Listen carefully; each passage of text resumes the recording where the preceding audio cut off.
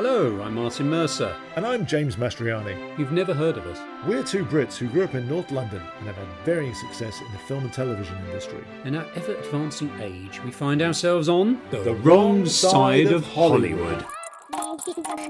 In our series of podcasts, we'll share our experiences of what it's like being a British bloke living and working, or not, in the biz. We'll discuss everything from fish and chips to things that wind us up. So stay with us. It's all uphill from here. This podcast may contain strong language.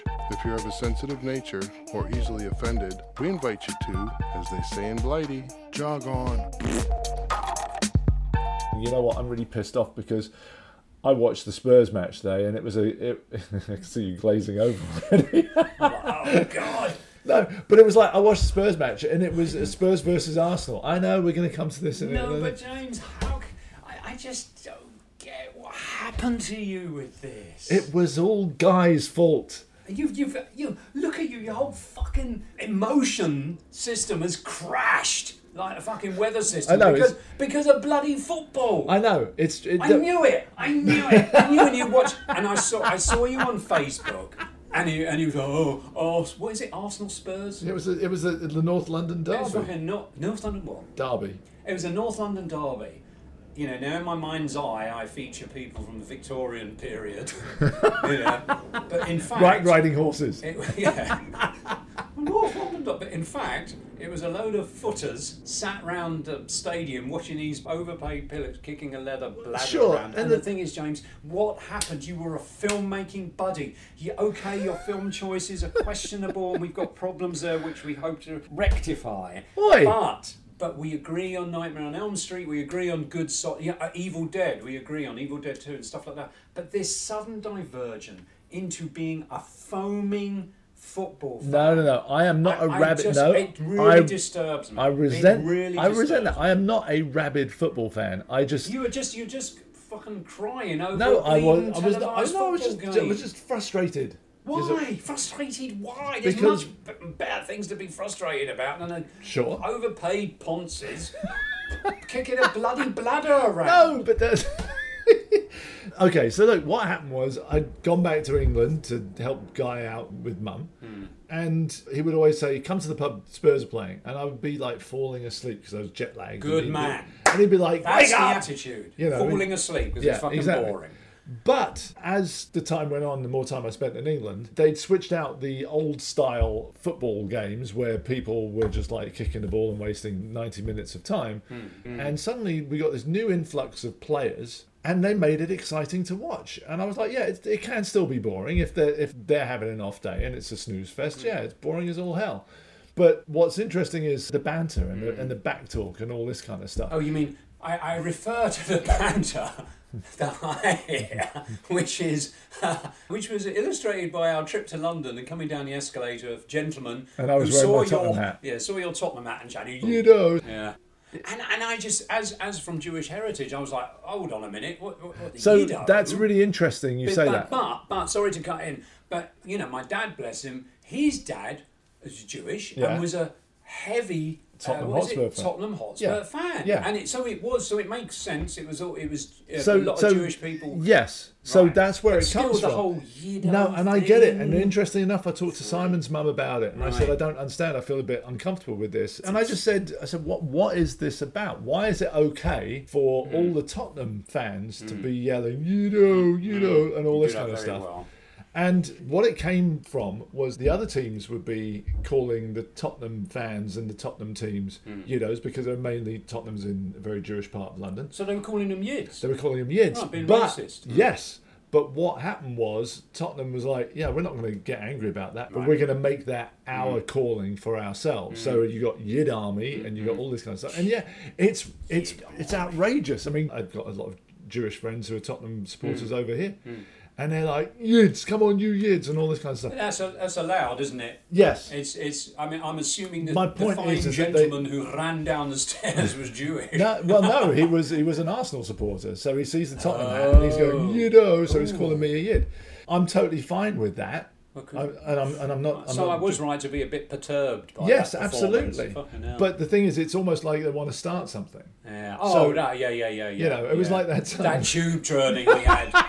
That was frightening. Yeah, and I love the fact that Guy gave me his hat.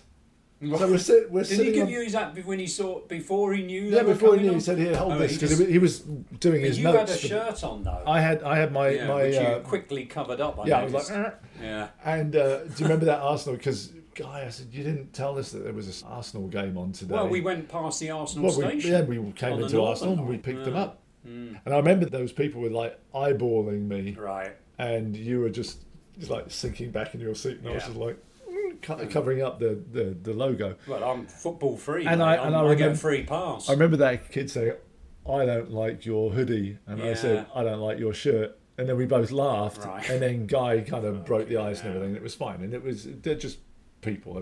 They just happened to fill the entire carriage. Yeah, no kidding. You know, and they looked a bit crusty, quite frankly. You know, I mean, and there was that girl sat next to me, and I remember her, and she was part of their palaver. And I was just like, my eyes were like swivelling around like a dodgy puppet from some horror movie. You were waiting to take cover if a fight broke out. Well, you don't know. I mean, you read all these dreadful stories on the tube, don't you? And that was a situation that brings me back to being a zitty boy on the train, you know, and just getting really red. And I could feel that heat rising, but I didn't have any zits, fortunately.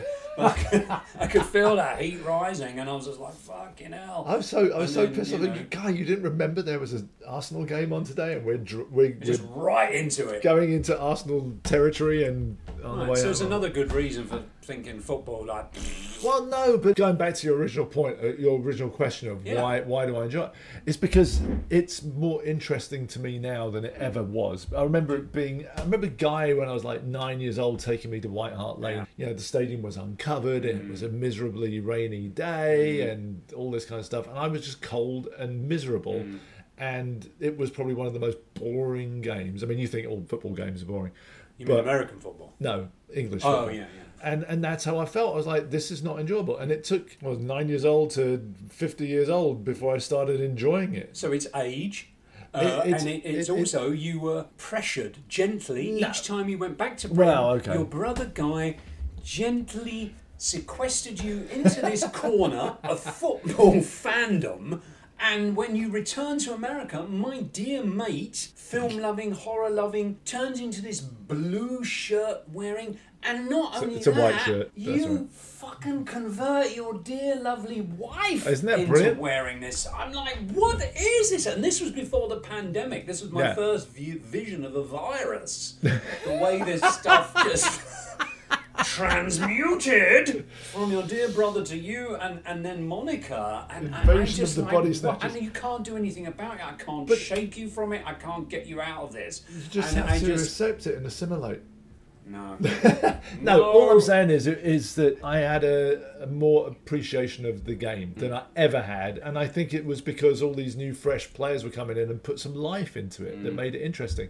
And compared to American football, which is basically absolutely dreadful. 4 15-minute quarters that can drag on for 4 hours. Well, I went with our dear friend Pete, who is our sound. Was that baseball or was that football? No, I went with his son Lucas, and Pete's son. He said, "Oh, this is American." You know how Pete speaks. This is American game on at the college. I'd like you to join me. And so I said, "All right, okay." And I said, "Take Lucas," and all it was like this. You just see these different bands circling the thing. Then you see glistening helmets in the field. Somebody runs, somebody does something, and then I'm just like, what the fuck is this? And it just went on, and it was all flashy lights and loud. I was like, get me out of here. Get me into a dark corner with a good horror film, because this is dreadful. Unfortunately, Lucas felt the same. Right. Yes. No, and I get that's another thing. Sorry, I'm on a rage. You are. Because my wife's friend, he has a son, and the son, as soon as he popped out of his mum's, it was like hat and t-shirt, the Giants, New York Giants. That's it. And this poor kid has no clue what he's wearing. But guess what? Just like you, he becomes shaped and pummeled. And finally, he's now wearing these colours and these shirts. And I'm like, this is so weird.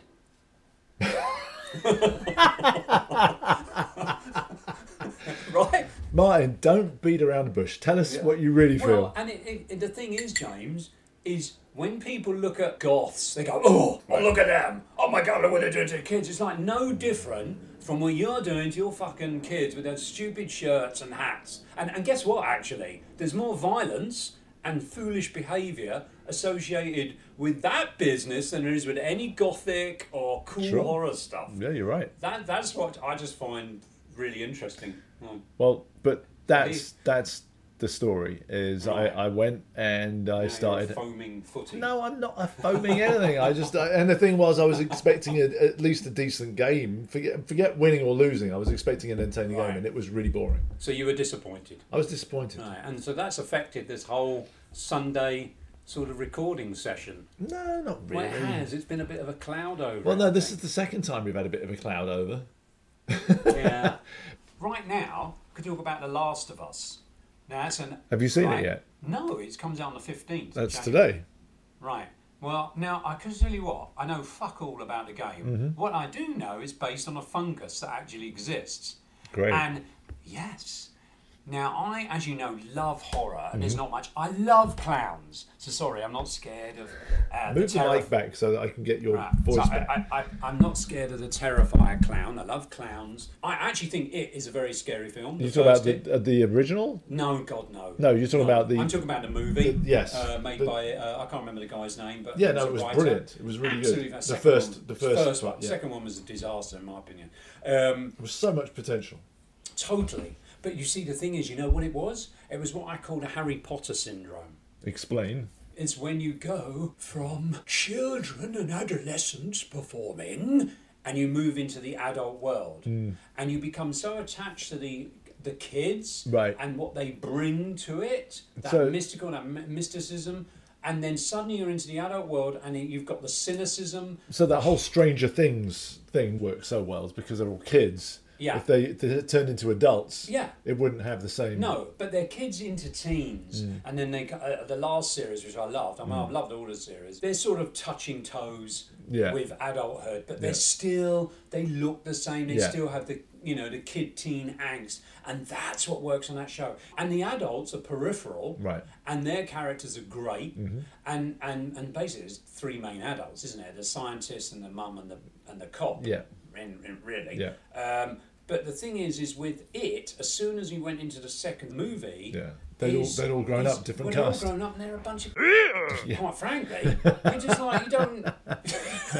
you just don't like them. Yeah. That's what I felt. So with The Last of Us, I do know that the fungus is based on a real fungus, and this is what I was talking about, clowns. So I don't mind clowns, I don't like, but as a horror person, the one thing that really gives me the creeps is fungus, especially this fungus. But what it does, it invades ants. It's in the jungle somewhere. It invades ants, and it grows in them. It feeds off them, and then it bursts out their head. But before bursting out their head, this fungus turns the ant into a zombie, mate. Yeah, no, I've heard about this. Right? Yeah, yeah. And the fucking fungus zombie control mind, Davros thingy, makes this ant climb up to the top of a tree Right. where this fucking fungus then sprouts from its head, Jesus. and then the spores, of course, drift out and they invade other ants.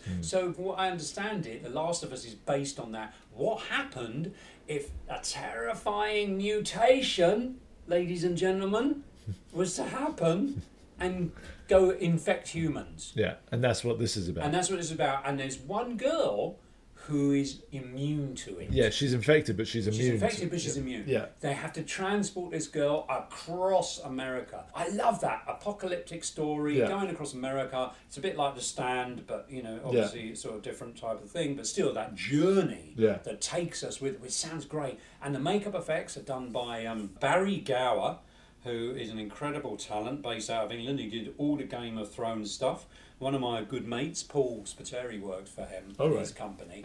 Paul's a makeup artist in his own right, but these guys did the fungus effects on humans. So I can't wait to see that, but also I'll be shit scared at the same time.